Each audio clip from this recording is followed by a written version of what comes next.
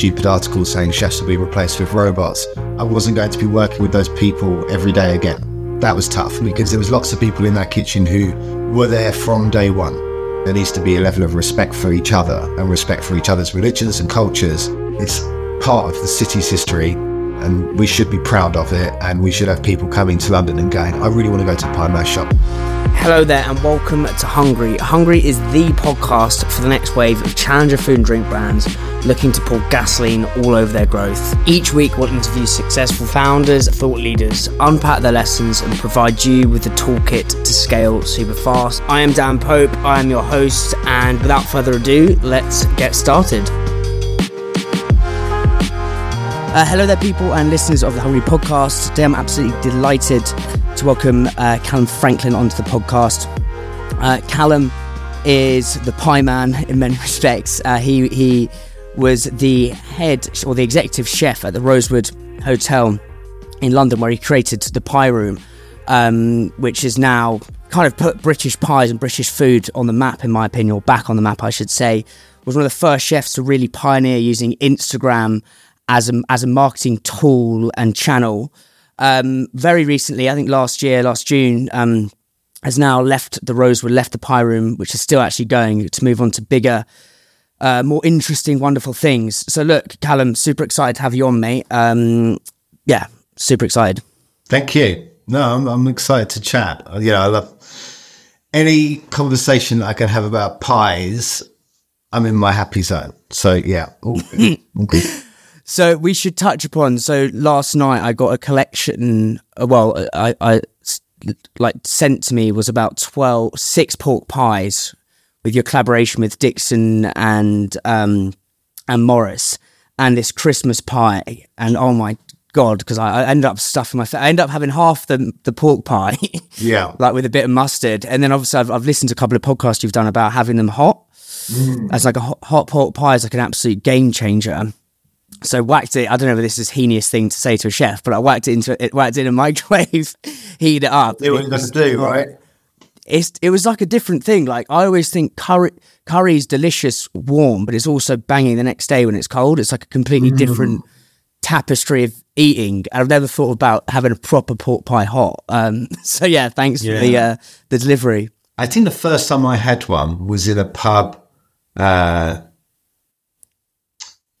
In the Cotswolds I think it was like 12 years ago, something like that. And it was they served a little hot pork pie in the bar of the pub. And I remember just thinking, is it like a game changer, right? It's that like the fats just loosen a little bit and get unctuous. And yeah, I might go and have one after this.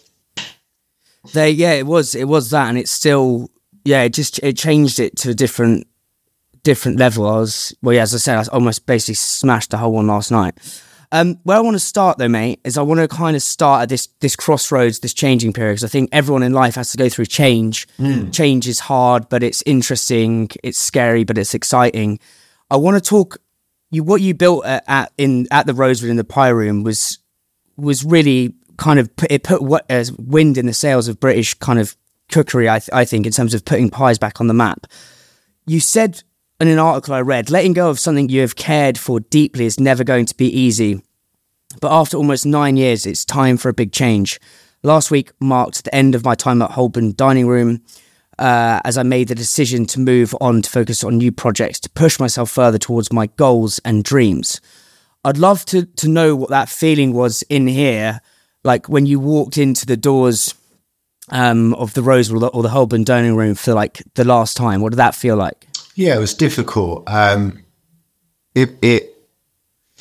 think mentally I'd prepared myself. It's going to sound wild because it's just a restaurant, right? But it's a restaurant that I was at almost, probably 6 days a week for coming up to a decade. So, and I'd built with the team as well. So that was tough. It was more, I think, genuinely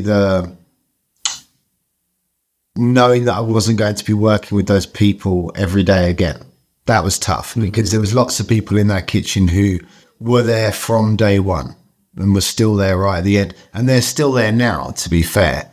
And And, they were friends. They were at my wedding. We spent life moments together. We cooked all over the world. So that felt difficult, but it was just the right time for that to happen. It was, those people that were there, it was time for them to shine in that restaurant as well. So all of it was kind of some serendipity to it. It was kind of, the right time.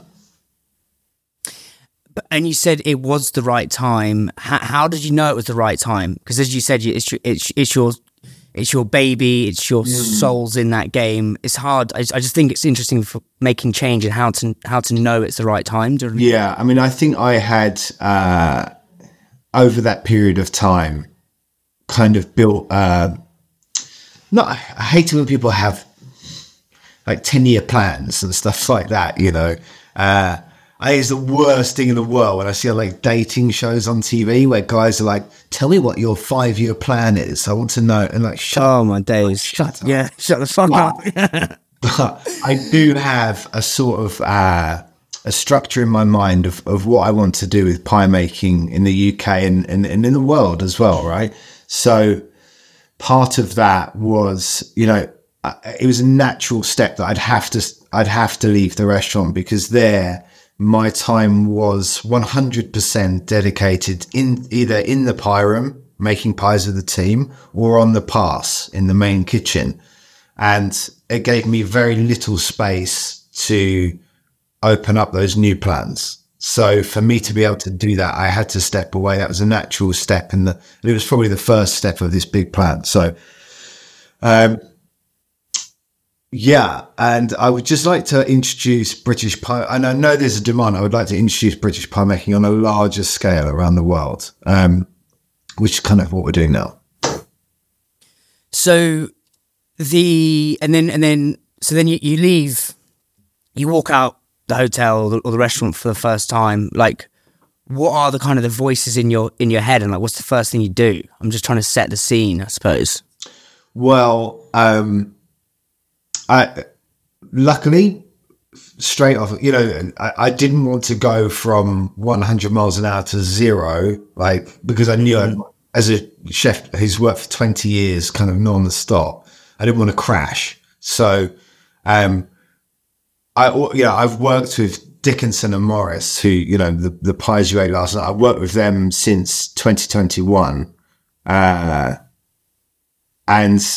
that is a constant evolution of work. So we're always sort of developing together. So actually that was the first thing, was being able to go deeper in with Dickinson and Morris on development. Right.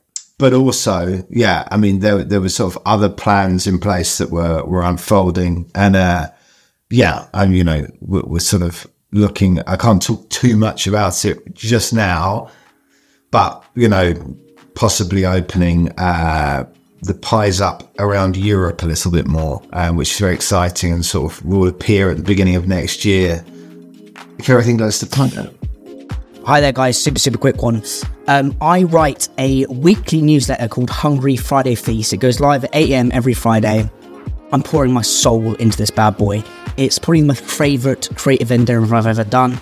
I basically pick apart all the biggest lessons, all the biggest learnings from all the wonderful guests and throw it into a feast or a newsletter. We've got over 1,200 subscribers. Come and join the party. I'm going to put a link in the show notes. It's right at the top. Subscribe. And if you are already a subscriber, please just forward it on to a friend. Do the man a favour. It would mean the world to me. Anyway, back to the old episode, boys and girls. So the pie is almost is your kind of your why. I'd love to. I know you worked in a few like proper like kind of Michelin restaurants. I think one was like Chapter 2 down in Kent, if I've read that right. Where did this fascination with pies and British cooking come from? Like, how did that bubble in you? Do you know what I mean? Yeah, I mean, so if you look at that sort of, that timeline of cooking was, like you said, was French fine dining. It goes way back to Chapter 1 was the first place, actually, which was under Andrew McLeish. It was Michelin, sort of, heavy French influenced fine dining. And I kind of carried on that style of cooking right up until really around the age of 30, I would say. And then I I kind of just started to embrace British cooking more. And that was around the time I kind of started working at Roast in Borough Market, and helping Marcus Verburn run the kitchen there whilst he did a cookbook. And there it was all about embracing British ingredients, right? And we had a pie on there. So we're very lucky. We had the keys to all of the sort of stalls in Borough Market. So at night time, you could go and just grab ingredients and leave an IOU and then write a menu for the next day. So there, my passion for British cooking was stoked again. And then when we opened Holborn Dining Room back in 2014, February 2014, we started with a pie on the menu. I was like, I want to have a pie on the menu. I just want to see how it goes. And straight away, the guests I realized we were very lucky with the demographics of the guests. So, we're surrounded by loads of old law firms around there. It very much sat with that crowd, having a British pie. And so it did more and more. And then, what really sort of kicked it off was that building was 116 years old, I'm going to say. It's been lots of different things over the years. And they had this basement, which we called Aladdin's Cave. And down there, we would find all of these pieces of equipment, whether it's like silver service trolleys, these incredible 100-year-old trolleys. And we'd send them off to get refurbed and then use them in the restaurant. And one day I found a pie tin.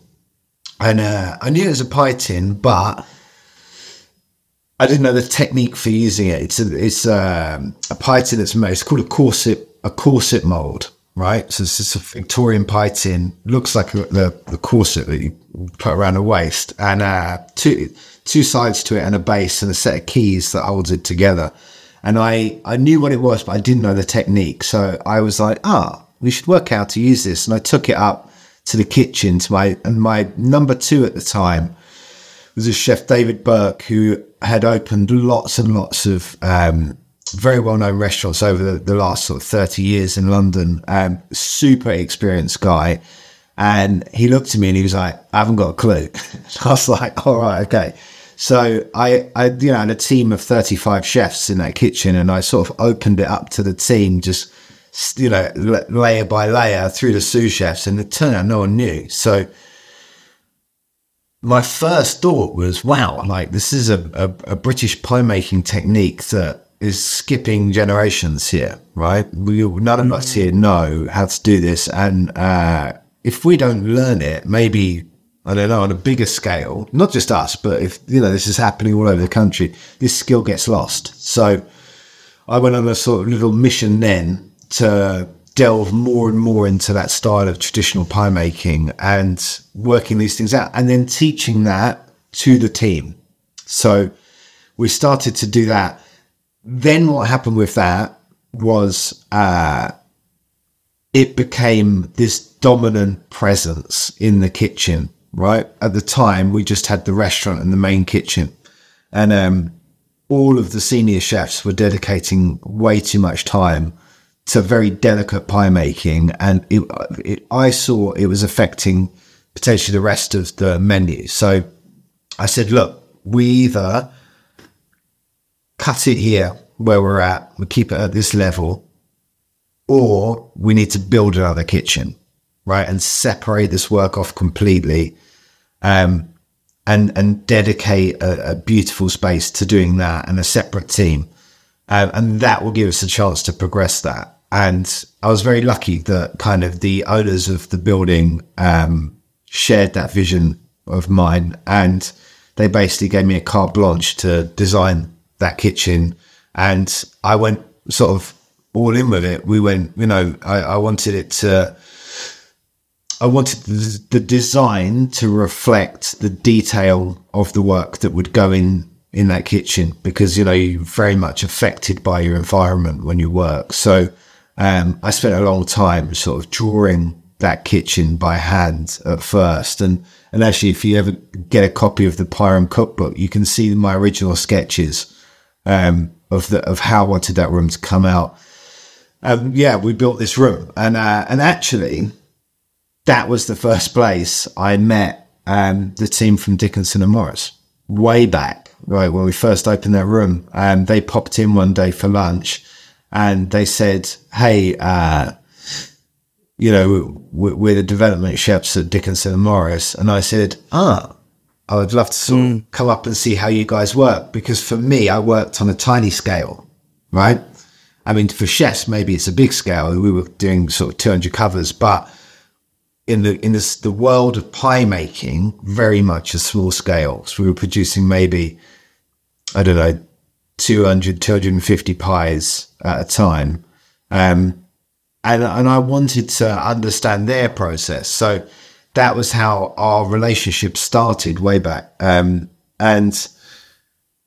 it's been amazing since then. We've sort of developed these centerpiece one-off pies together, which is incredible. Sort of learning. So the best thing about working with Dickinson and Morris is that I have the freedom to do like the wackiest sort of out there designs, and I spend a lot of time drawing those at home, sort of these crazy pie designs. And then I just give them to Dickinson and Morris and we say, right, let's find out how to get to there and do it on scale at retail level. And we do it, right? They're incredible. Yeah, they are incredible. I was been absolute glutton last night with them. And I want to talk about that kind of, I definitely think there's a movement with high-end, incredibly skilled chefs moving into retail. Like Jim Kahn has just launched a curry spread that's gone into Whole Foods. Strake has just done the all things butter thing. I definitely think there's going to be a movement with more chefs releasing products for retail. But what you said, I want to go back slightly one step, because obviously now it's very easy looking back to 2014 and saying, this pie movement's huge. You're now going to be opening up restaurants, well, hopefully around Europe, and spreading kind of the British food and pie making around the world.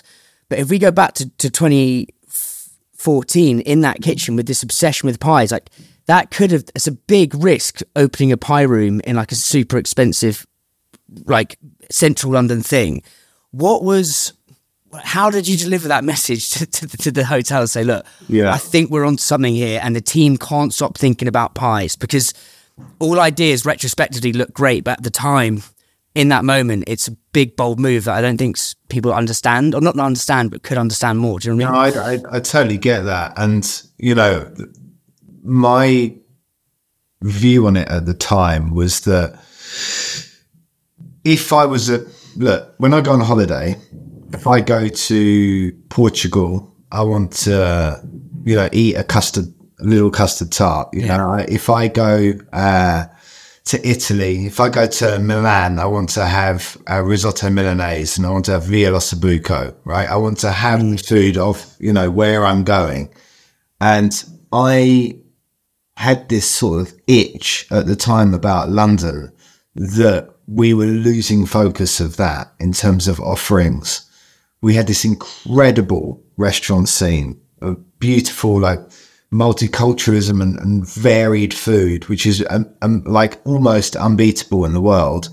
But in terms of British food, actually not that many places, right, that were doing good stuff. So I felt, from someone, I travel a lot with my job, and I felt, okay, what can we do to sort of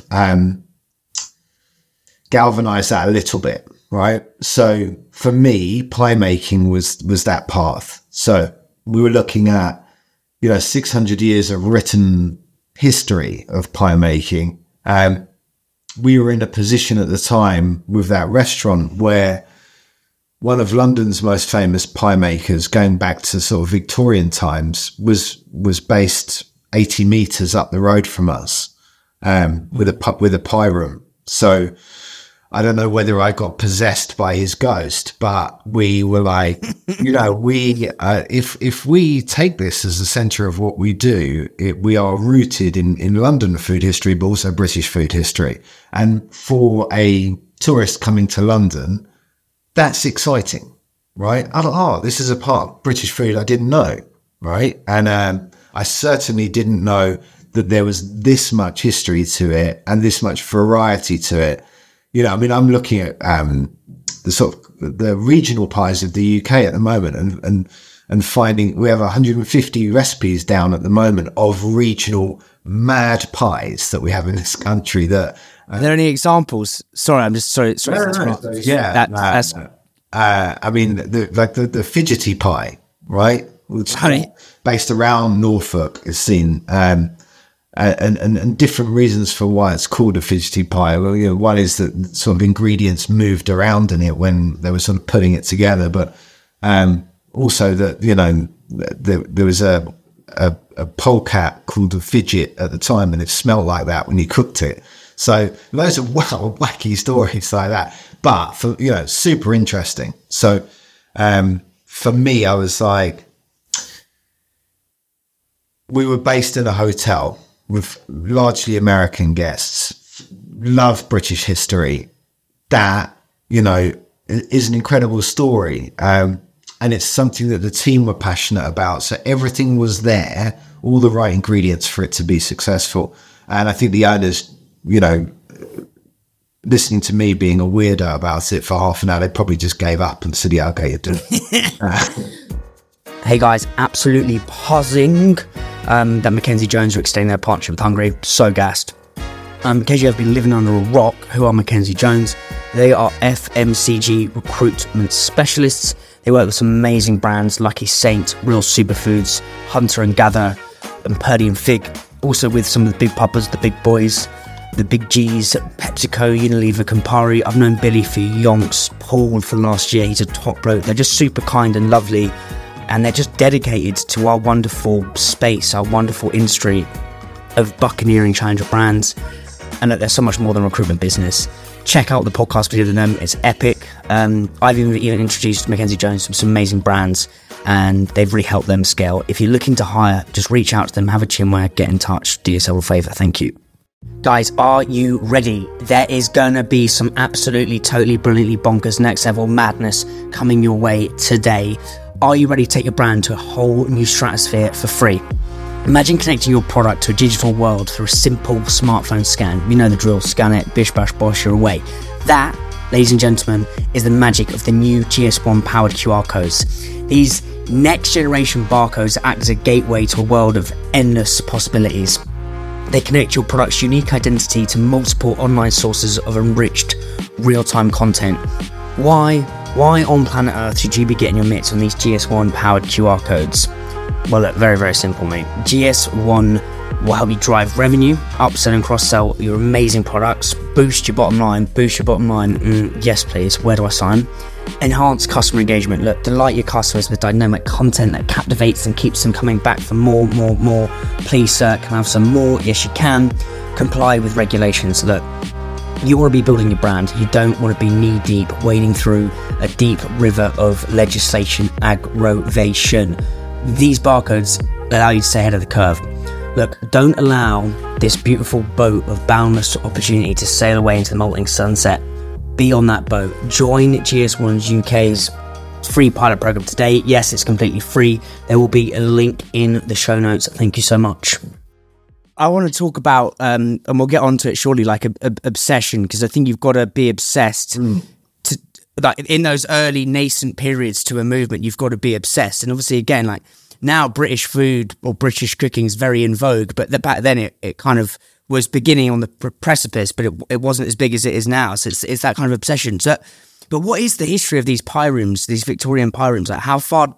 What did you learn? And like, were you going to like a library? Were you going on fucking Google? Like, how are you stoking your curiosity? Yeah, I mean, actually, Google. There's not that much information you can sort of garner from Google on British pie making, but actually, the game changer for me was working with Polly Russell from the British Library, and getting access to these sort of very old books, which, you know, we would have to sit in this room with security guards and white gloves on and sort of like leaf through these books very carefully, tweezers.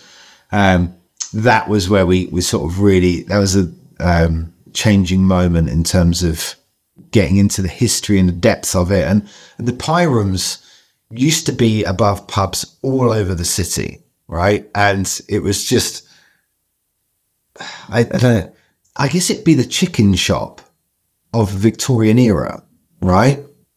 Yeah, that's mental. Yeah. Very normal to see, all over the city, and they've just disappeared, and they've disappeared, I guess, turning into flats, turning into all sorts of different things over the years. But it is part of our food history. So for me, that was an important part to cement again. Like, okay, let's have a space which is a pie room.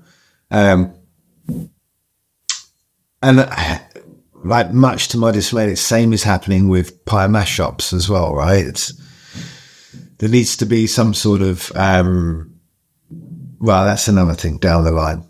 But it's another passion of mine, pie and mash shops. So yeah, trying to find a solution to the disappearance of the pie and mash shop is another thing that keeps me up. Why do you think they've? Yeah, because on paper it's good. Oh, like fish and chips hasn't dissipated, and that's British food. Why do you think pies? Why do you think that happened? It seems to kind of if you go to get fish and chips now, it's more expensive, right? Have you noticed that? I mean, I definitely noticed from when I was a kid getting fish and chips to when I get fish and chips now. I mean, there's one down the road from me. It works out. It's not a cheap meal anymore, and it shouldn't be, because it's a piece of fish, right? If you want to have good fish, it's going to be expensive. So fish and chip shops moved with the time somewhat, right? They looked at prices. You go there, you don't pay, 5p for mushy peas anymore. You pay 50p or 75p or £1 or whatever. Yeah. Pie and mash shops didn't do that, right? And I don't know if it was because they were nervous about losing their customer base, but I feel that they were scared of changing prices to the price that they needed to stay profitable, whilst rent and rates and electricity and gas all blew up in prices. Their profit margin just went straight down through the floor. But I do think that there's a huge market waiting there for them, but I just think they're nervous about losing their current one. And that I might be wrong, but I feel that that's the issue. Because, I don't know. I think, again, it's something that it's part of the city's history, and we should be proud of it, and we should have people coming to London and going, I really want to go to a pie and mash shop, because you look at protected buildings, right? Incredible architecture to them and stuff. Anyway, that's another. I know, and there's my brain's going like bubbling with curiosity. There's so much I want to ask you.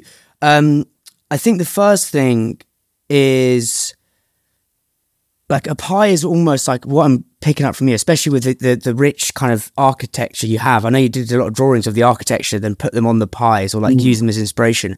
I really believe like a pie is almost like a story. Like we talked about the fidgety pie up in Norfolk. What would you, if I know you were kind of from Southeast London, if we were to just make you a pie, or you were a pie, your childhood was a pie, like, what would be the ingredients to that pie, do you think? Me, if I was made of a pie? Yeah, if we were to make a Calum Franklin pie, like what would be the ingredients going into it? A large percentage of it would be nervous energy, I think. I'm not someone who can sort of sit still. I have to Same here. doing something all the time, I think, which is why I was not sort of super happy in school, I think, because I'm just, lots of kids are like that at school. I think just need that outlet of something a little bit more energetic. It's a slight obsession, right? Which definitely helps with pie making. You need that. I do think in my work I am extremely disciplined. And that's a part of pie making which fits in well with that discipline. Organised, and not necessarily in my normal life though. Obviously, I'm a bit sketchy in normal life in terms of, my wife has to give me a lot of sort of why is this like this? Why is this like this and that? And that I need that a little bit. But in work, I'm like 100% sort of, this is how it's done. You know, we're very careful and very sort of well planned with stuff. Yeah, and then wrapped in a hot water pastry, probably. Hot water pastry. The discipline's interesting, really interesting, and I'd love to know what is your definition personally of discipline. Yeah, it's quite an easy one. So it goes back to Thomas Keller of the French Laundry and per se fame in the US. You know, one of the best chefs the United States has ever produced. Incredible sort of chef. He wrote in the French Laundry cookbook way back. I can't remember when that book came out, but it was, you know, it was seen as by many as a sort of a Bible in kitchens. He wrote in that book, you know, one of the most important things a chef can do is to always do the right thing, even when no one is watching you. And that is a mantra that I've always put into kitchens. It's that thing of, you know,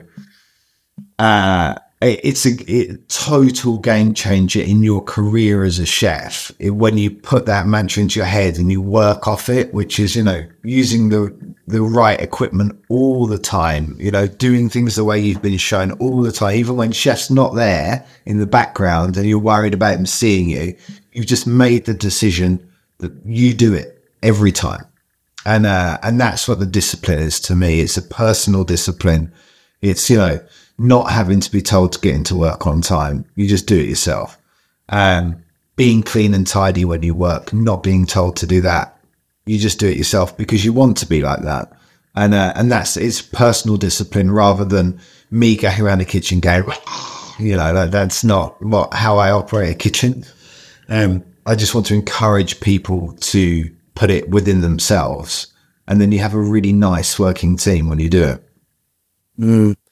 I interviewed Tommy Banks up in Yorkshire, and he had a similar thing to you, as he said, his like how he runs the kitchen is empathy plus self-discipline. I discipline within the team, and that's what creates like a frightening magical experience. But it's a combination of discipline and empathy, which is getting the best, that almost personal discipline. Yeah, and it's fascinating. You talked about the French Laundry and per se. I'm reading this book called Unreasonable Hospitality. It's really interesting by this book. Yeah. Will. Yeah. Did you know him? He's yeah. So we got together in LA last January. We did a show together. Oh, really? Yeah. Oh, well, I read his book. It's unreal. But he talks a lot about some of his personal principles, which I want to explore with you. But he also talks a lot about Danny Meyer's kind of principles. So one of the things he says, and I was like, this is sick, like I underlined it loads, was service is black and white, hospitality is colour. Yeah. And he talks a lot about the hospitality being the connection. What in your definition is like black? How would you see service as black and white at the Holborn dining room or pie room? And then how do you add that colour and connection through British pie making? Yeah, so I mean, black and white is serving a guest food in a timely manner, well seasoned, you know, interesting cooking. The colour is serving them food which creates memory, right? So whether that's the pie that they're sat with in front of them has a connection to the area that they're in, you know, whether it's a visual or something else.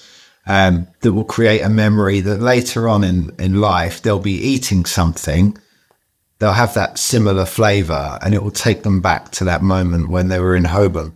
And that's the colour for me, is, you know, we talk about automation and once in a while you get a stupid article saying chefs will be replaced with robots. Robots can't do that part, right?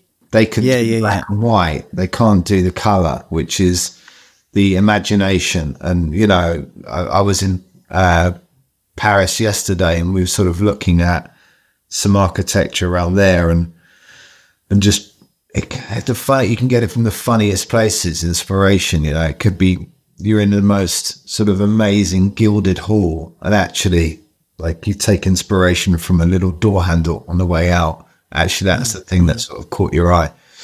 That's the colour for me. Yeah, that's mad. And it's true. Like, I remember it vividly. It was my brother's birthday when we went to your restaurant, and like we all walked across the bridge because the trains were bollocked. And like, so it is that memory takes me back there. I want to talk about this architecture thing into the pie, because I think pastry, or I've never been a chef, right? But like, what I've read and listened a lot about it, but pastry is a different type of kind of cookery. How does the architecture like go into your creative process? Like, it seems like you pull from different things. Yeah, draw.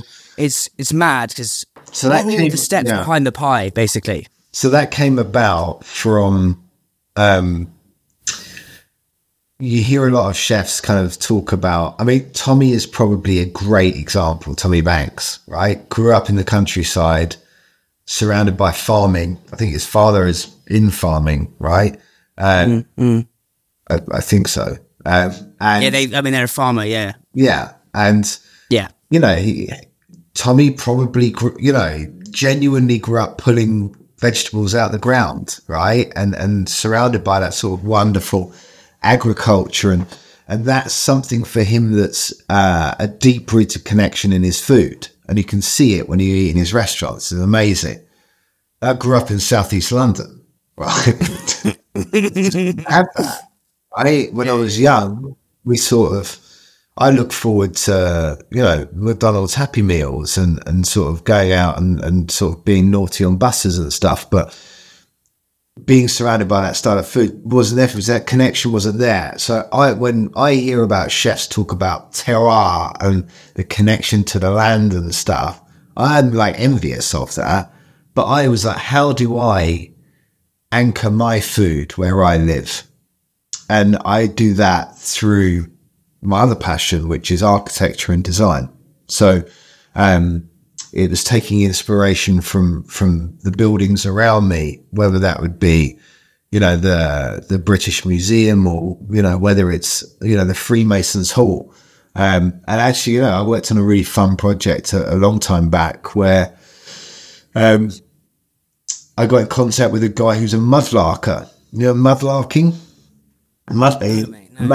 So mudlarking is these people that go out at sort of low tide onto the banks of rivers, and they look for historical artifacts, right? And there's these like gangs of them that go out, especially on the Thames is pretty cool for it, because they find all this incredible stuff from, Victorian London and Roman times even. So this guy brought me a coin, which was from the original Covent Garden when it was built. And on the coin, there was an unusual stamp through it. And that stamp was the stamp of a Freemason. Now, he was like, look, if you look at where you are and where Covent Garden is and where the Freemasons Hall is, it's kind of like a triangle. So I was like, okay, that's super cool. Let's do a pie where the design is based on this coin. And we'll tell the story of that and how that came about. I don't know, like stuff like that, I just go nuts for. That is how we root stuff into things. Oh my God, I am so excited. It feels like Hungary is finally swimming in the big leagues. I can't believe this. It's absolutely mental. But delighted to announce that Big Fish, yes, Big Fish, are partner of the podcast. Perry's been on the podcast 3 times. Listeners absolutely love it. Some of our most downloaded and cherished episodes of all time. But Big Fish are behind literally so many brands in your cupboard, in your weekly shop. Charlie Bigham, Year Valley, Tyrrell's, Clipper Tea, Goo, Rana. I mean, mate, the list is longer than the River Nile. But they also share risk and invest in brands that they really believe are a force for good. That are brands that they believe are going to be the next big thing. Like Howder, the snack that gives back. But even more exciting news, Big Fish want to speak to the next wave of small challenger food and drink brands that are destined for big things, the racconteurs, the movers, shakers, buccaneering visionaries.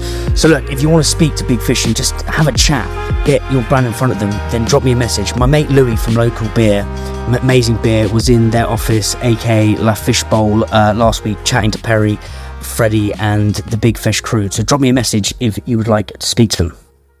What I love about that is like being unapologetically authentic. Do you know what I mean? It's like you're not saying you were pulling turnips out in, the Yorkshire Dales. It's being who you are. And I think it's a brave, bold thing. It links back to what you said, what we were talking about at the beginning. It's like, obviously now, retrospectively, it's easy to be like, yeah, obviously British pies, the tourists coming in. But back then, it was a bold move to lean into your like completely authentic self.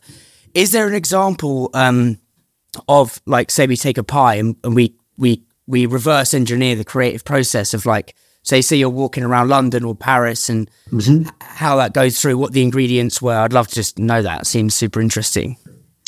Yeah, I mean, if, say for example, we think,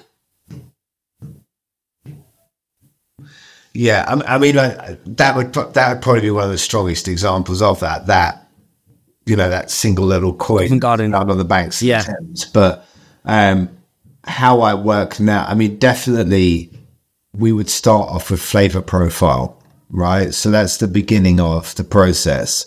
It's whether, we're looking at, okay, if we're going to launch a pie in, say, end of the year, potentially game season in the UK. So that's a nice little starting point. We can work from that. And then from there, that's where I would open up to the team about design. Okay.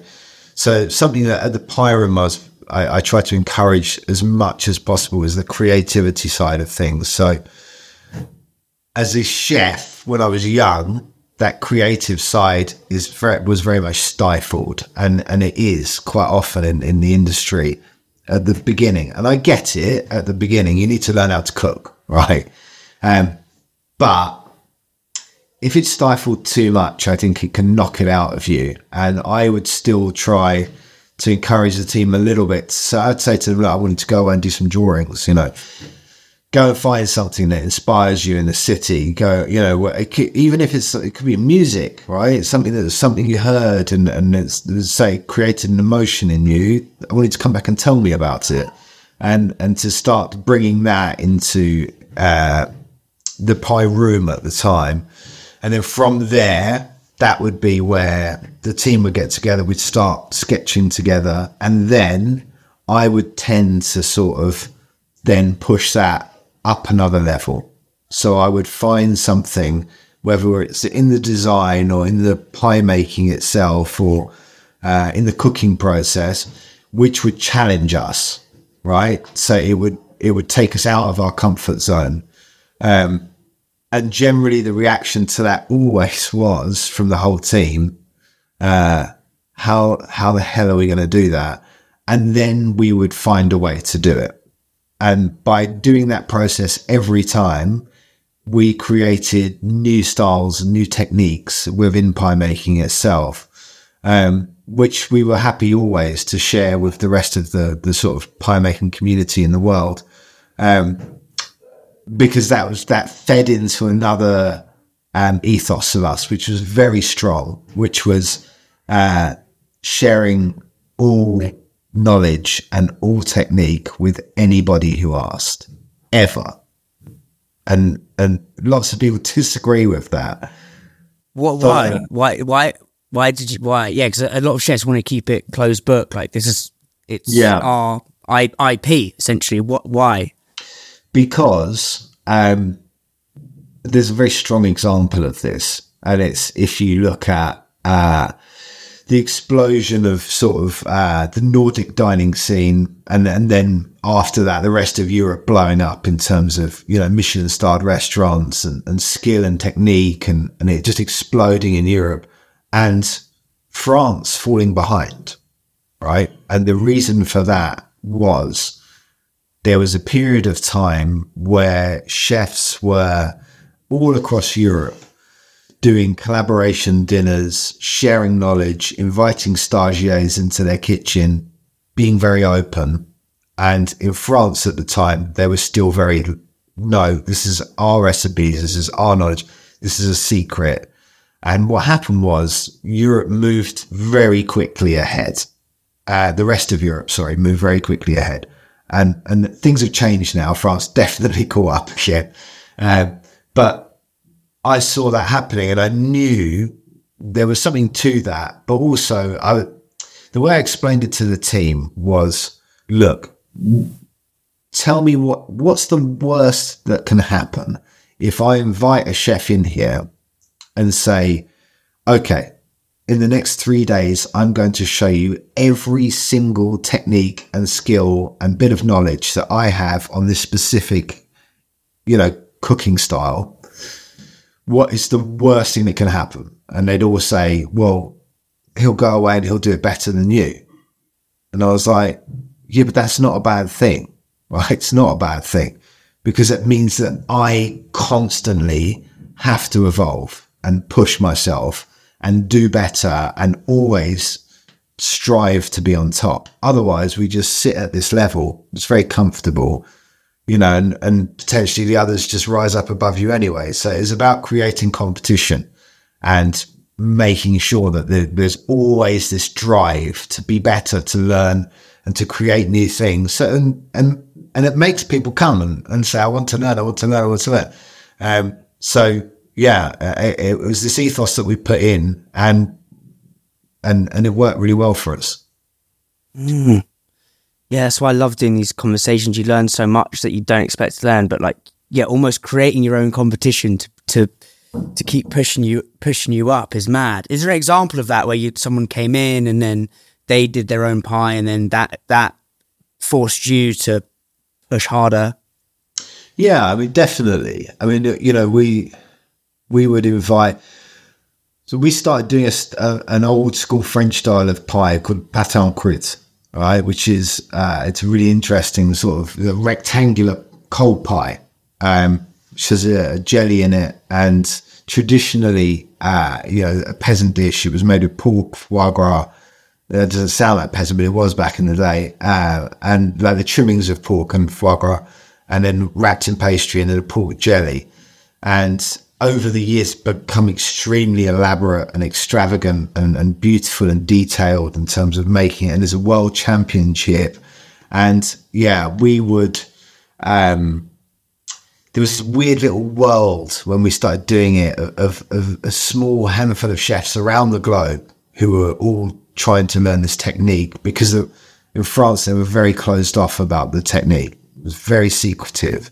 So we were sort of learning from each other. And I think in the pie room, because we were making it every day at the pie room, we got quite far ahead. And that was when chefs would come and we would share that knowledge with them. And it would be, kind of unusual things. So I learned, sometimes I would feel like, okay, everyone's caught up with us. What can I do to push things forward again? Right? Not to show everyone, but just to put myself mentally in a place where I'm sort of like, no, we're okay. We're cracking on. So I did a dinner with Tom Kerridge, and Tom said to me, look, it's going to be 12 guests. It's very sort of small private dinner. Is there any chance you could do something kind of fun for the evening? Something a bit unusual. So, I went away. I said, yeah, leave it with me. I'm going to do something. And I had seen this technique done maybe in the 70s where that style of rectangular pie, they would slice it and I'll draw this because it makes more sense to draw it. In the center of the pie, if you had a slice, would be a sausage, right? So there'd be a slice of sausage there. And literally there would be a clock face on it. Right, which they would create by this amazing sausage making technique, and I was like, "Well, I'm going to do that, but this is a big but." When I've seen it done, what the chefs used to do was after they slice it, they used to, with a little paintbrush with some squid ink, they used to draw the hands of the clock on, right? And I was like, that's cheating. So what I want to have is the hands of the clock are on there, and as you slice the pie, the time changes, right? So That's mental. I genuinely spent a month working it out, and I think I didn't sleep properly for a month because I was trying to sort of work out how I would do it with this sausage making technique. And my wife thought we were in financial trouble or something because I was just waking up looking like haggard. And I didn't want to explain to her, it's because I'm trying to work out how to put a clock into a pie. Into sausage. Yeah. That's jokes. But on the evening, we had, I sort of presented this en croûte, and on the side of it, it had written in black pastry, the watch company Patek Philippe. So I put Patek Philippe down the side, and I said to the guests, look, this is it's a working clock made of pie, right? And I'm gonna slice it, and it's gonna show you what the time is in the room tonight. And I sliced it knowing that it was the wrong time, right? And I kind of turned it around and showed it to everyone. And all the guests were like,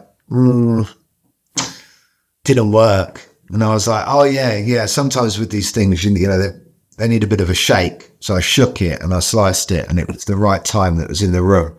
And it kind of just like blew it front to my eyes. But learning that technique, I felt kind of pushed me a little bit further forward. And then again, since then, I've probably explained that technique in detail to chefs countless times so they can do it. And I'm not going to fall back on it. That's something that I've done, and now I have to learn other things. So, yeah. Yeah, it's what I'm getting from you, mate, is this almost this, and I kind of relate to you in this kind of anxious obsession with learning. I just channel it into a podcast. I love speaking to people, but you can apply it to anything. And it's like, once you learn something, it's the next thing. I've got this kind of constant, what's the next fucking thing I'm going to learn? Yeah. So going back to Will's book, he has a lot of principles in that book, which he's picked kind of from Danny and from his own learnings. What would you say are we talked about like, do the right thing even when no one's looking, which is like discipline. What are some other of your Calum principles that you live by and you want your teams to live by? Yeah, I mean, look, I think working in London it's close to sort of 22 years. One thing that sort of excited me about working in the city, aside from just having like the most amazing communities within kitchens, especially big kitchens, just very, very different nationalities and cultures. And I felt like the city was a place where people could come and be themselves, right? And sort of enjoy life and focus on what they want to do. And the kitchen, very much that opportunity as well. So, there's a meritocracy where it's based on skill, right? It's based on how much work you put in there. But with that, there in a multicultural kitchen, there needs to be a level of respect for each other and respect for each other's religions and cultures, and putting a big emphasis on that allowed us to have very happy, large kitchens. And it was something I was really proud of at Holborn Dining Room, was that we had a very low staff turnover. And actually, the senior team probably largely didn't change for the entire time I was there. But treating each other with dignity and respect is a big thing. And it should be a bare minimum in the workplace, really, right? But in a lot of kitchens, it's not. Aside from that, it's really those sort of like those key things. It's the self-discipline, allowing people to be creative, encouraging that in people, and also it took me a while to learn this thing, that you really have to understand that everybody reacts differently to pressure. Certainly when I started cooking, there was this very lateral view on that, which was, look, this is the level of pressure. If you are not able to cope with it, then get out, right? You just don't belong here. And it was not, that level of pressure was not an environment where different lifestyles and different views and people's different personalities, they wouldn't necessarily fit into there. And firstly, like, I just saw we lost lots of people in the industry who just went, this isn't for me, right? Where a slight attitude change by the person at the top would have meant that that person could have been successful in this industry and potentially would be doing wonderful things, right? So that annoyed me at the beginning. But also, I've worked with people who genuinely, I worked with one French kid in London who said to me one day, chef, is it possible? I know, like, this is the level of discipline in the kitchen, but is it possible you give me more shit? And I was like, what? You little freak. And he was like, yeah. No, he's like, I love it. Like, I want you to like give it to me in service. Right. Bit of a masochist, yeah. If you want, yeah, I can. But, for him, that was the right thing, right? That's what he wanted. And for other people, you have to be slightly more soft in your approach and sort of more gentle, and you'll bring out that sort of amazing efficiency out of them that way. So, yeah, understanding that. Yeah, it's just that. It's understanding, especially in a big kitchen, that it's you really have to work at people's personalities to get the best out of them. Have to work with people's personalities to get the best out of them. I love that. And then another thing you said was encourage people to be creative. That's fascinating to me. I one of my fascinations is like creative cultures in any realm. How do you do that? How do you encourage, say, that French chef who wanted to get more bollocked more? How do you encourage that person to bring their not to be bold in their creativity? Is what I'm trying to get to. The biggest barrier that you face with that is people, and without fail, people say, I know, but I'm not really like I'm not into art. I'm not creative, right? People, and I don't know why that is. Whether it was people were told that at school, or they just don't believe in themselves enough. But I absolutely promise you, every human being has a creative side, and sometimes it just needs to be coaxed out, and it can present itself in many different ways, whether it's, actually, turns out people are amazing at painting, or it turns out they're amazing at carving wood or music or all these things. But somewhere down the line, they've made a decision that they're not good at it, right? And I get that. I think I was the same. I felt like I'm not good at drawing. I'm not good at these things. And I realized over time, actually, it's just practice and consistency. And, especially with doing designs of pies and stuff, it was working out how to get sketches to look realistic and use, I'd buy books based on, how to draw 3D and stuff like that. And I would study those things. And then all of a sudden, actually, I'm not bad at this. I can do it. And so that was when I started to really push people to do it as well. And, and I think it can put people into a happy place. I think it's a nice thing to have in your life. I think, completely agree. It's like, even not to say all accountants aren't creative, right? But like, even accountants, when you're a little kid, play with Lego or run around a fucking field and play, right? Yep. So everyone is creative. And I think eventually through school and just the education system, it kind of gets bludgeoned out of you. And I think you're so right. If you can find that creative output, it can be a place of like complete bliss and serenity. Hi there, guys. Thank you so much for listening. As always, it means the absolute world to me. Before we jump into this episode, I need a really big favor. I have pitched for some massive guests, humongous guests, and unfortunately they've said no because my subscriber count isn't big enough. Please, please, please just hit the subscribe button on Apple or Spotify or follow. Ultimately, it helps all of us. Bigger guests equals better conversations, equals hopefully better insights for you, which means you can scale hopefully faster with a little less stress as well. So please hit that subscribe button and enjoy this episode.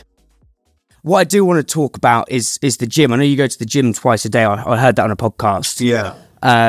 What does your routine look like now? What does your gym routine look like, and how's that helped you be more creative? I think it's slightly more complex now. I'm sort of working between France and the UK, but I do try and go every day. I was in the gym this morning, and actually that's a thing where when I left working, every day in the kitchen, I was like, okay, my body still needs some like strong physical exercise. So I'd never been to a gym, like not properly, since I was probably 17. Because in the kitchen, you're running every day, right? Like you're 16 hours straight, you are gassing in the kitchen. So you burn calories.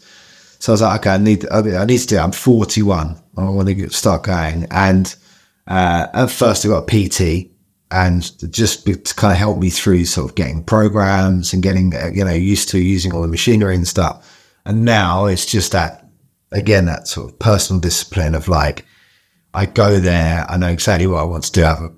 I've written down the sort of plan. I'm not trying to get like, massive or anything like that. I just healthy and to feel good about myself. And I do, and it's a real joy that I've brought into my life. I enjoy going to the gym, as weird as that sounds, and it also gives me a time where, again, I'm sort of alone.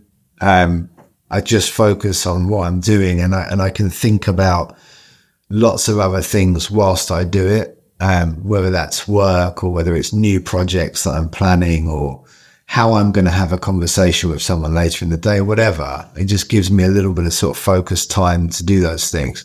I guess in the same way, when people do things like, I don't know, whether they're like painting Warhammer miniatures in Games Workshop. That's probably why that shop's lasted so long, right? You do that and you can just like focus in on something, and in the background, you've got all of those things going on. It's there's something about having a stop switch, and we were talking about when you get on the train, the Eurostar. That is another kind of there's something about doing something that's in motion that allows this to switch off, and that's where the creativity comes from, I think. Yeah. The you talked about chapter 1 or chapter 2, that kitchen being like really tough or like a bit old school, I think, if I'm right in saying. Yeah, it was of an era. Do you think? Yeah. Of an era, yeah. So I interviewed Paul Ainsworth on this podcast, and he talked about a time when Gordon, like obviously they're pretty good mates now, but Gordon had threw him down the stairs at Royal Hospital Road because he'd fucked up, and asked him to clean the fridge. And obviously that's not okay these days. Like the culture's changed. What do you think there is something in these really tough, like pressure cooker environments where it was just so intense? Do you think now that it's eased off a bit, we've potentially lost something, or what's your take on that? No, I mean, I think that at that very high level, say for example, Core by Claire Smith, right? 3 Michelin star restaurant. The food that they cook there is immaculate, and it is consistently immaculate. And you don't achieve that without that level of discipline in the kitchen, but there's not that physical abuse that used to happen. It's more, what I think has changed is the chefs who really want to be at the top level, right? So we're talking like, sports athletes that want to be in the Olympics. In cooking, it's the people that want to work at that 3-star level, the highest level. They have a different level of self-discipline than people used to back in those days somewhat, I think. And I see it. I see young chefs now who don't drink, who don't really like go out and party. And it's because they're like, they have this mental goal. They're like, no, I'm going to, and obviously there were people like that back then, but not on such a scale, I think. And, Interesting. Yeah. So I think we haven't lost anything. It's just changed the style of those kitchens. And look, my view on it is, because I do believe in a sort of, for me, I like a work environment where everyone's happy and having a good time, right? But I understand utterly that at that level of cooking, that doesn't work necessarily, right? Like if everyone comes in, they're able to sort of have a bit of a chat and stuff like that. It doesn't really work. And what people need to understand is, I think, that it is this very elite level. And if you don't want to be in that environment, you don't have to be, right? You don't necessarily have to be. Or, if you feel strongly about it, then change the system yourself and find a way to open that level of kitchen and do it with that sort of like, not banter, but like very fun environment. I just think there's a lot. I don't cook at that level. So for me, if I said, I don't know why they're not just like nicer to people and fun and whatever, like, can you imagine if like using that example of the Olympics and stuff like that, if you're training, say, for example, the 100-meter sprint you want to win gold, and you just told your coach one day, like, stop being so like, stop putting pressure on me. Do you know what I mean? Like, actually, today I'm going to go out and like have a fun day instead today. Stop giving me shit. Like, will that person reach that level? Probably not, right? Because it's the person next to them who's just like head in the game. And I think it's that personal choice of people want to go and do that. And I get it. And I met a guy the other day in Dubai who was working in a very good kitchen. And he said that to me flat out. He was like, look, like, I thrive in these environments. This is what I want. I want to work at the highest level in the most disciplined kitchens. It's where I'm at my best. And I was like, okay, yeah, these are the guys and girls that like that. And that's fair enough, right? Yeah, I hadn't thought of it like that. What would you, because Claire Smith's coming on this podcast in a couple of weeks, I think. What would you say is the difference? Carol was nice about it. Saying, yeah, Chef Calum. Yeah, I will do. What would you say is the difference between walking into a 3-star restaurant 2023 versus, say, 93, 20 years ago? Like, how, because it's still, as you said, the approach, the wider cultural approach has changed, i.e. people aren't partying and people are, going to the gym, they're being more personally disciplined. When you actually walk into the kitchen, what would you say? Is it different? Or there's no shouting nowadays, right? Yeah. It's very rare. Shouting is a loss of discipline, right? It's that losing your control.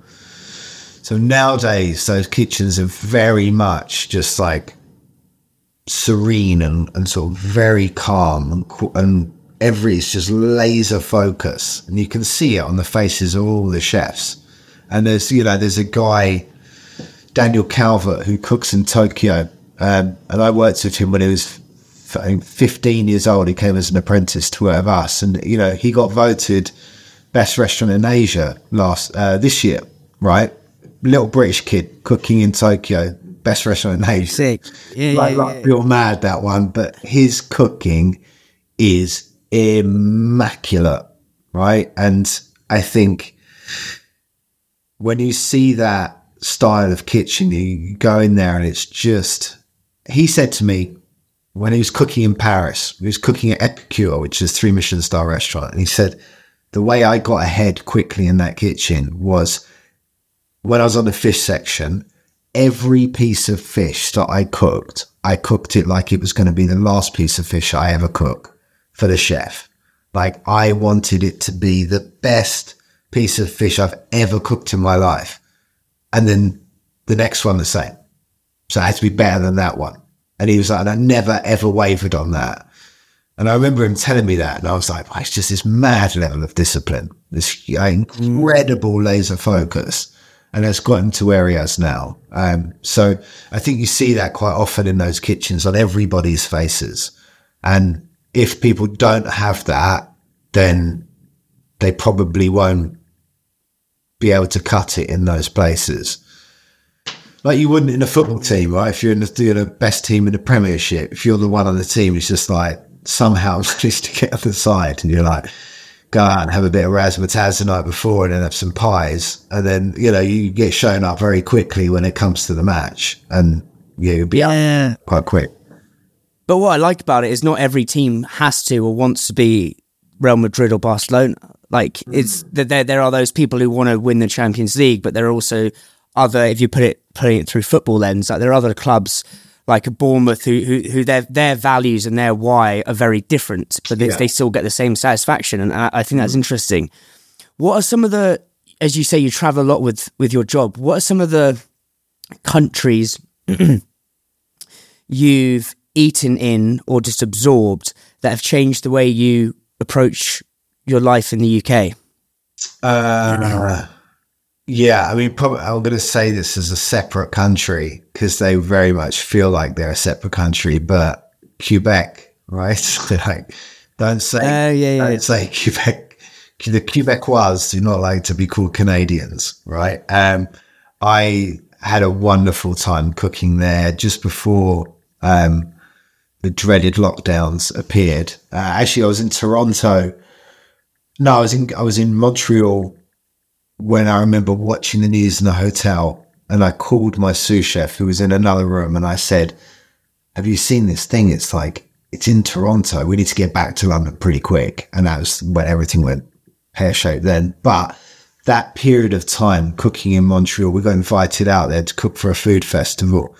And I saw a community especially within Montreal, where people, I think genuinely, they don't waste a meal.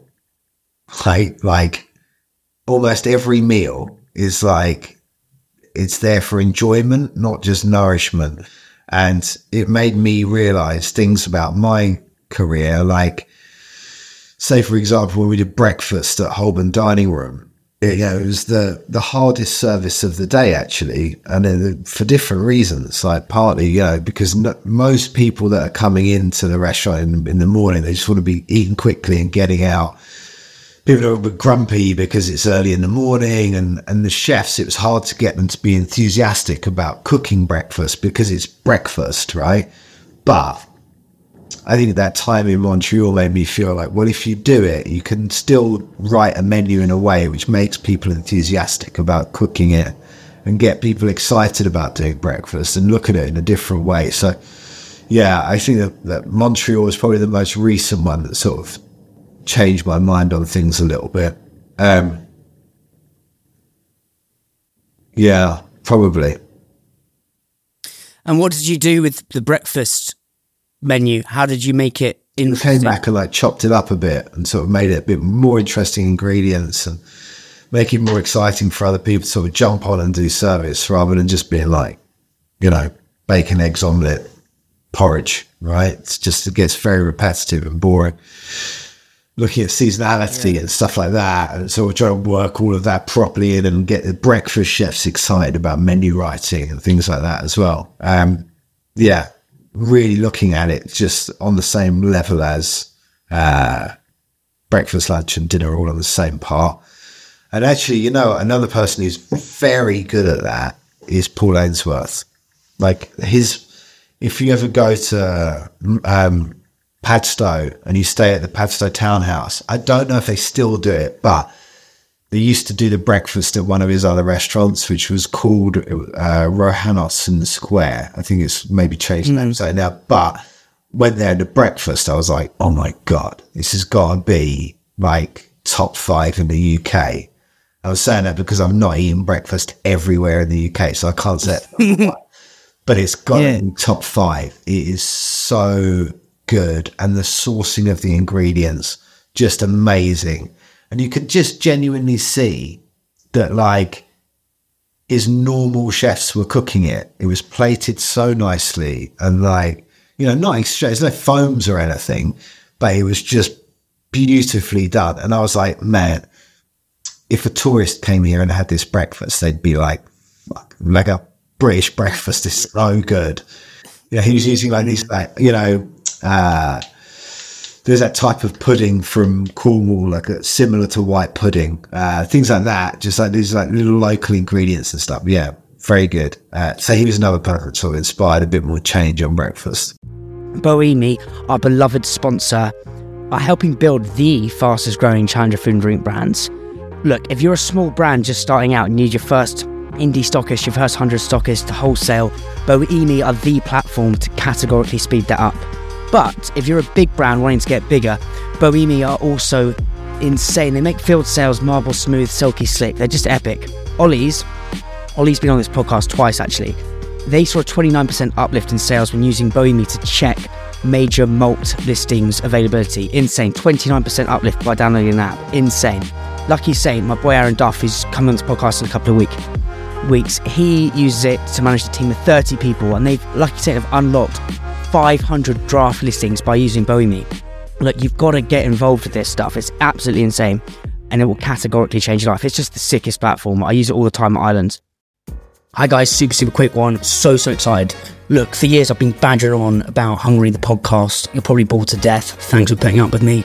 But Hungry is also an agency, and we look after one amazing brand called Islands Chocolate. We've had a great time over the year. We've won listings at a load of wholesalers. We've got Milk and More. We've got our first grocery listing coming very soon, which is very sick. But what I'm thrilled to announce is Hungry is merging with HC Consulting. My boy Harry Clark and his wonderful team, he's an absolute G. They do brand strategy, new business and account management. But why I really love working with Harry and why we've got on so well over the last couple of months is Harry was actually the founder of the boozy Isley brand Pops. So he's been in the trenches, he's grafted his face off, he's had the sleepless nights, he's had the turmoil, he's had the triumph, he knows what it is to be a founder, he is a founder. And he's got a proven track record in grocery and out of home. Holy Moly Dips, The Gut Stuff, Savile Drinks, Remio Gelato. So if you're a brand and you're stuck, you're looking for like new business help, you're looking to scale, drop us a message, we'd love to chat. Thank you so much. Back to the old episode.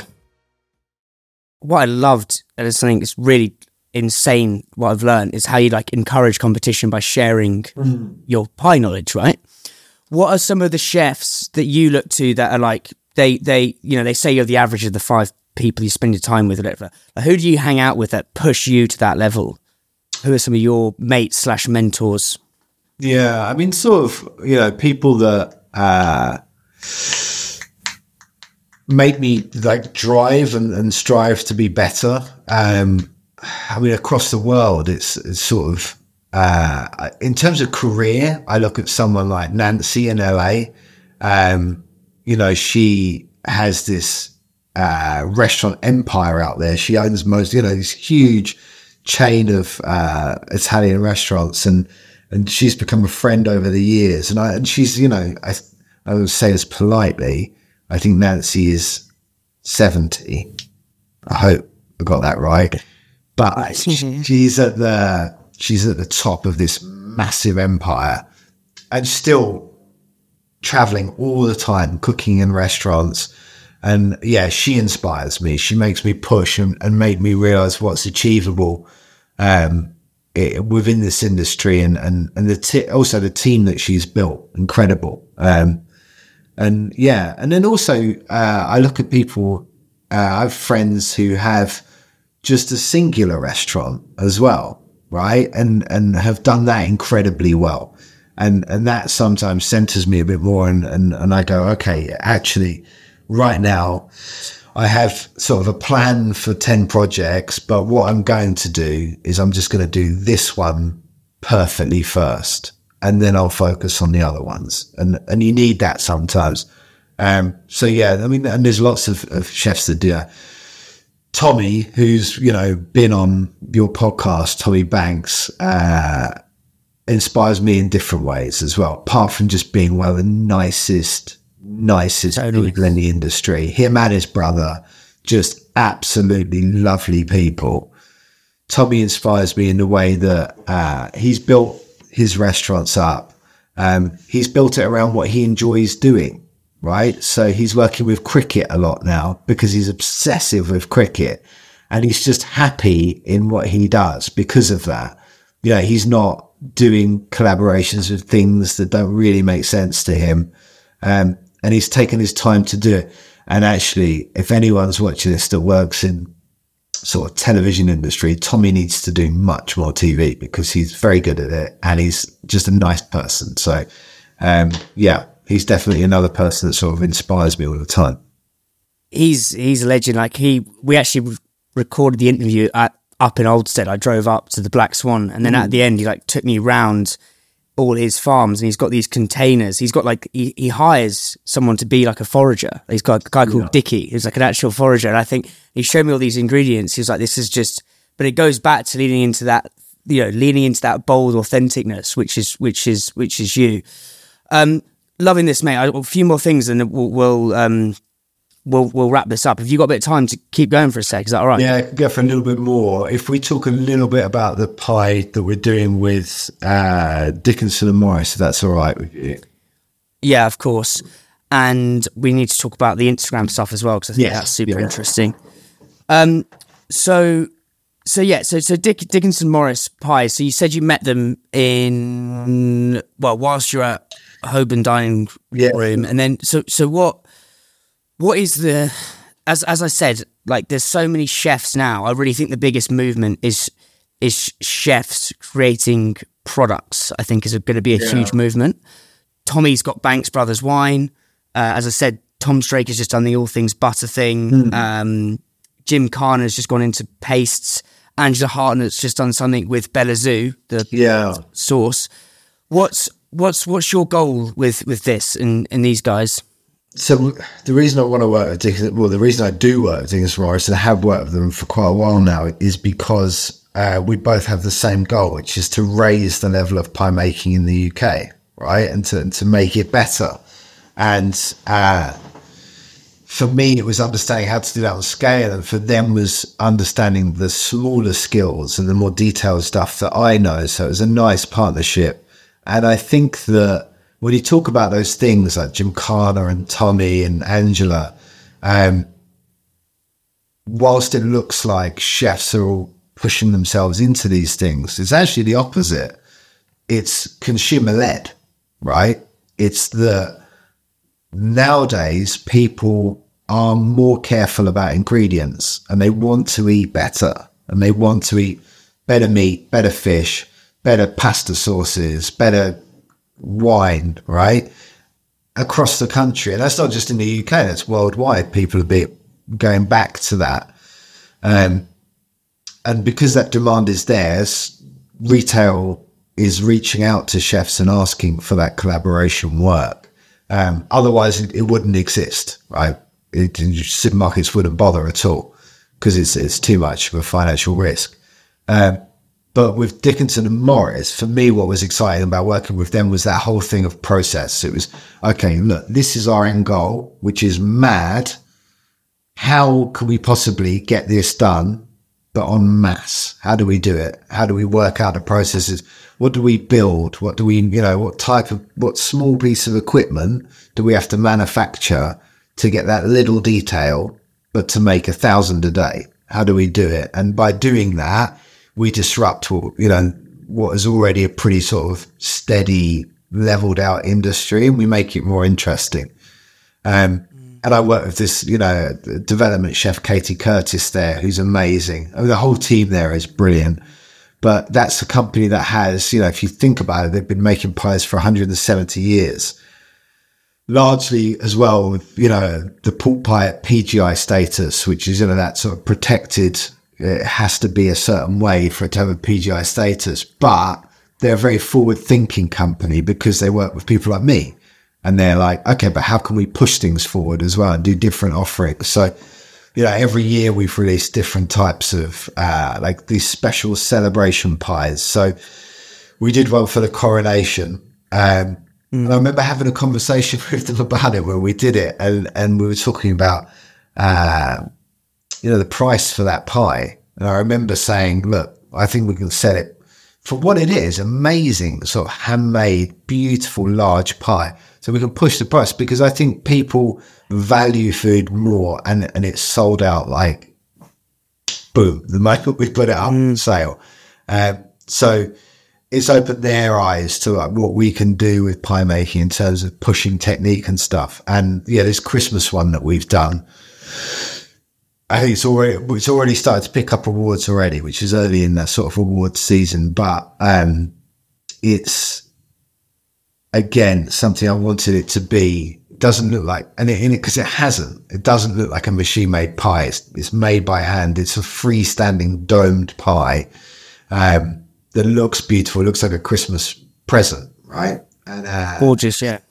Again, that was the sort of thing like, how do we do a ribbon? Right, that's but you do that. You make thousands of them. How do we do that? So we work that out together, and then the filling itself, that is pork, smoked bacon, chicken, cranberry, and I think it's a pork jelly. We finished it, a pork jelly, and Katie and I were backwards and forwards for months on that. I would make a version, I would send it to her. She'd make a version, send it to me, and these pies going across on post for months before we were sort of both happy, and then the team were happy, and then that's when we started going, okay, now we can work on design, right? Because it's the middle is always the most important thing.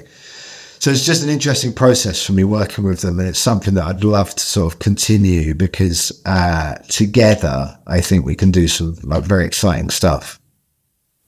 It's what I find so interesting is a lot of businesses and brands have the issue whereby when you're small, you've got quality, like it's easy to have quality and control of anything in food, any brand, right?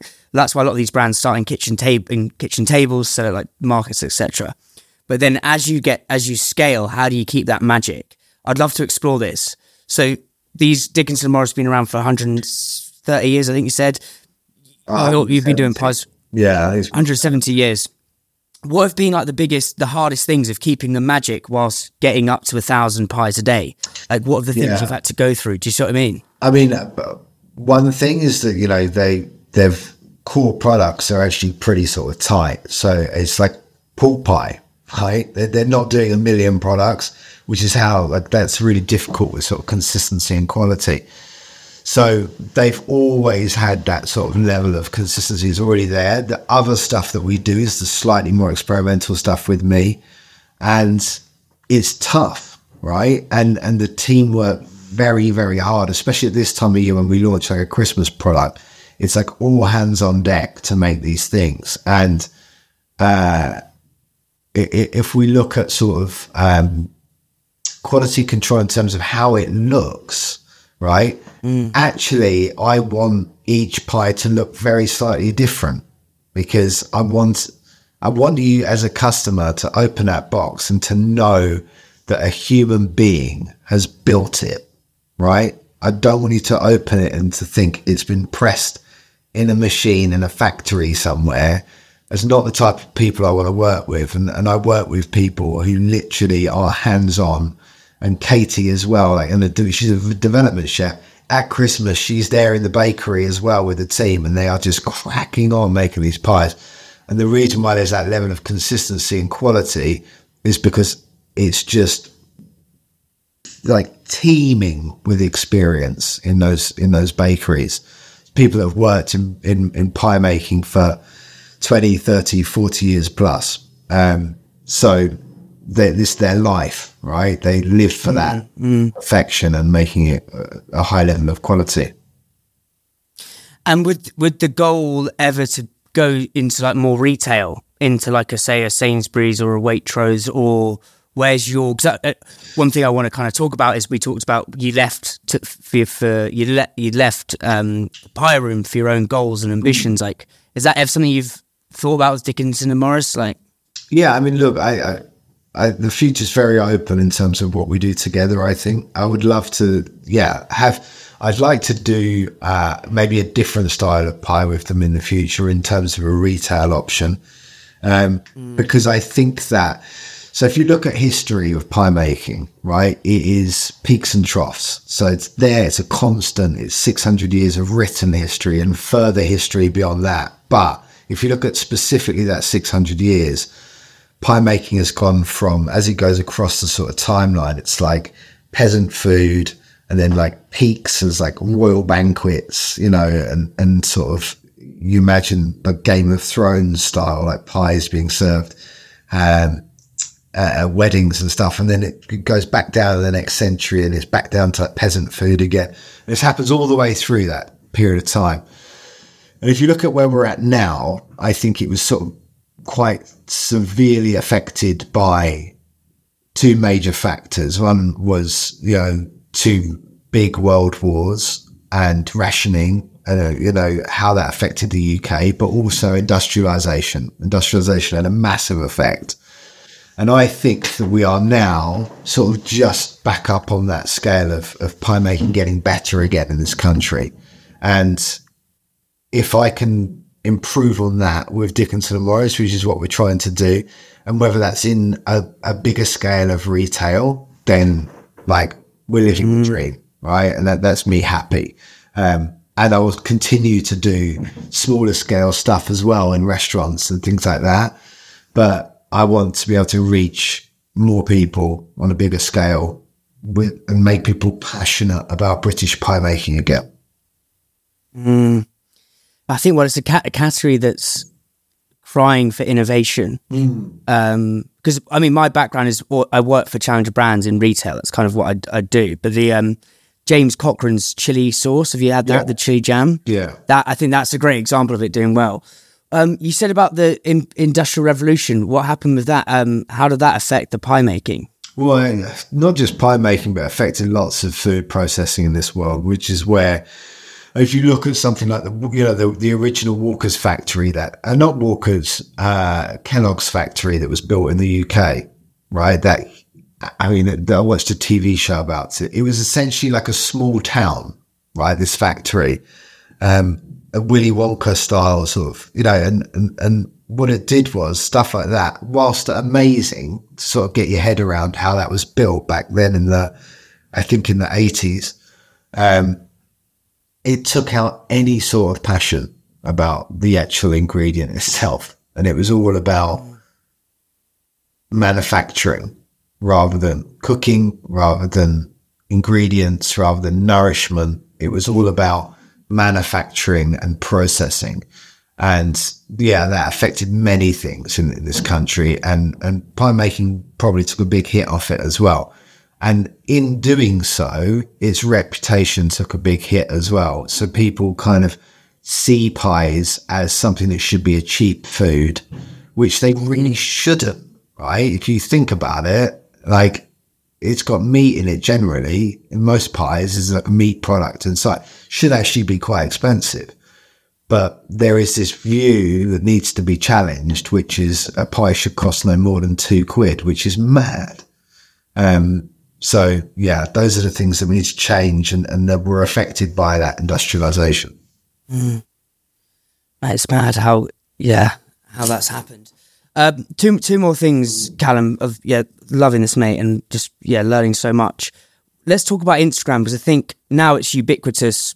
Chefs kind of have to use it as a marketing channel. I think, as I said before we hit the record button, you were one of the first chefs to do that. Like, talk to me about the genesis of that. I know you said your wife gave you a nudge on that. Yeah, so that was, at the time, I wasn't really using Instagram much when we opened the restaurant, and I think I'd sort of dabbled into it, and I kind of looked at the food that a lot of the chefs were putting up on Instagram, and most of the stuff I saw was kind of very like vibrant, bright stuff, lots of like that classic like sort of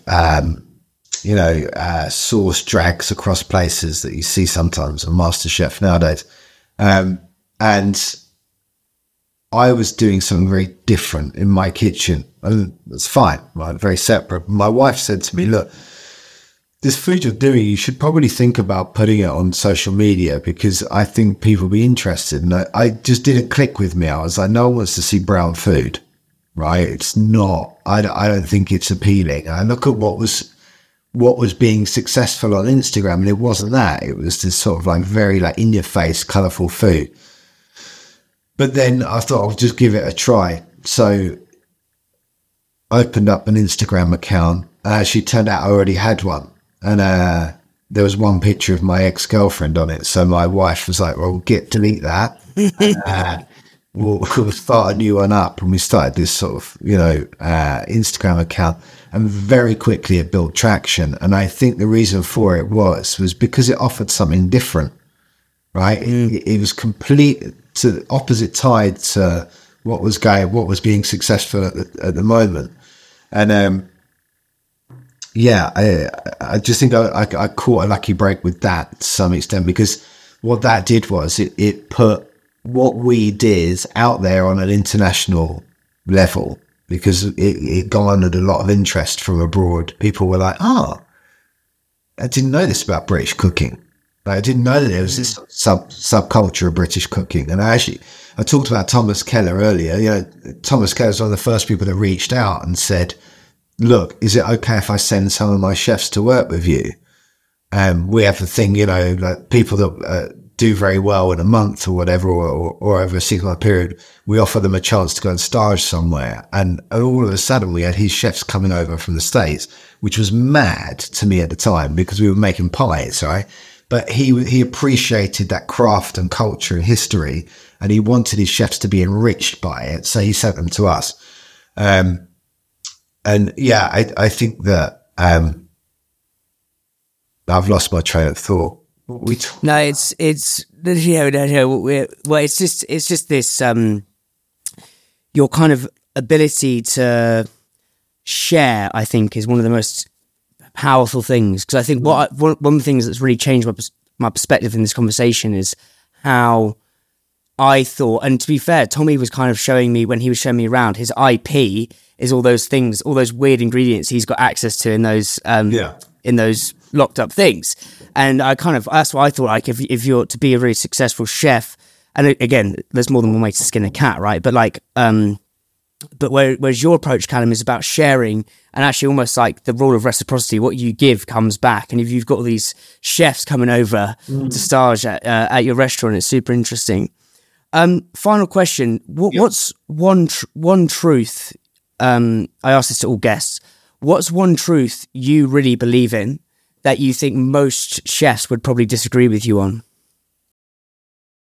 I genuinely believe that a chef doesn't have to be in the kitchen every day, overseeing every service for a kitchen to be successful. And I think it actually can have the opposite effect. And I know that rubs a lot of chefs up the wrong way, and they say, no, if the chef's not in the kitchen every day, it's bullshit. Like, they should just be on the pass all the time, making sure that restaurant is as best it can be all the time. But actually it doesn't empower the other people around that chef, whether that's the sous chef or the senior sous or the chef de parties, for people to be able to grow and to take on more responsibility. Actually, it's healthy for the chef to not be there all the time. And it's just this very old school attitude. And it's also, quite often it's lies. And it really annoys me when chefs are like, "Yeah, I'm always in my kitchen." And I'm like, well, you're not, because I know you're not, because I saw you on social media out the other day at like a lunch with mates, and your restaurant was open. So I know you weren't there. So why continue this myth that it's so important that the chef's always there? And I had a big fallout once with some food bloggers, actually. So there's a small subculture of food bloggers who only eat in like the 3-star restaurants of the world. And they were basically saying on Twitter, and I refuse to call it X, on Twitter, that the chef must be on the pass every day. And I said, well, I disagree. And one of them said, well, we're not talking about your type of chef. We're talking about the high level chef. Oh, and I'm like, very well, yeah, very good, very good. But I was like, okay, what are we talking about then? So 1-star, 2-star chefs? 2-star chefs should always be on the bar? Yeah, absolutely. 100%. And I said, well, what about dinner by Heston Blumenthal? Right? I'm not even saying Heston. I'm not talking about Heston. I'm talking about, at the time, I think it was Ashley Palmer Watts was in charge of dinner. 2-star restaurant. Is he on the pass every service? Probably, yeah. And I was like, well, that restaurant's open 7 days a week and it's open breakfast, lunch and dinner. Are you telling me that Ashley Palmer Watts is on the pass from the first thing in the morning till the last thing in the evening, 7 days a week? Because he's fucking not. I tell you that.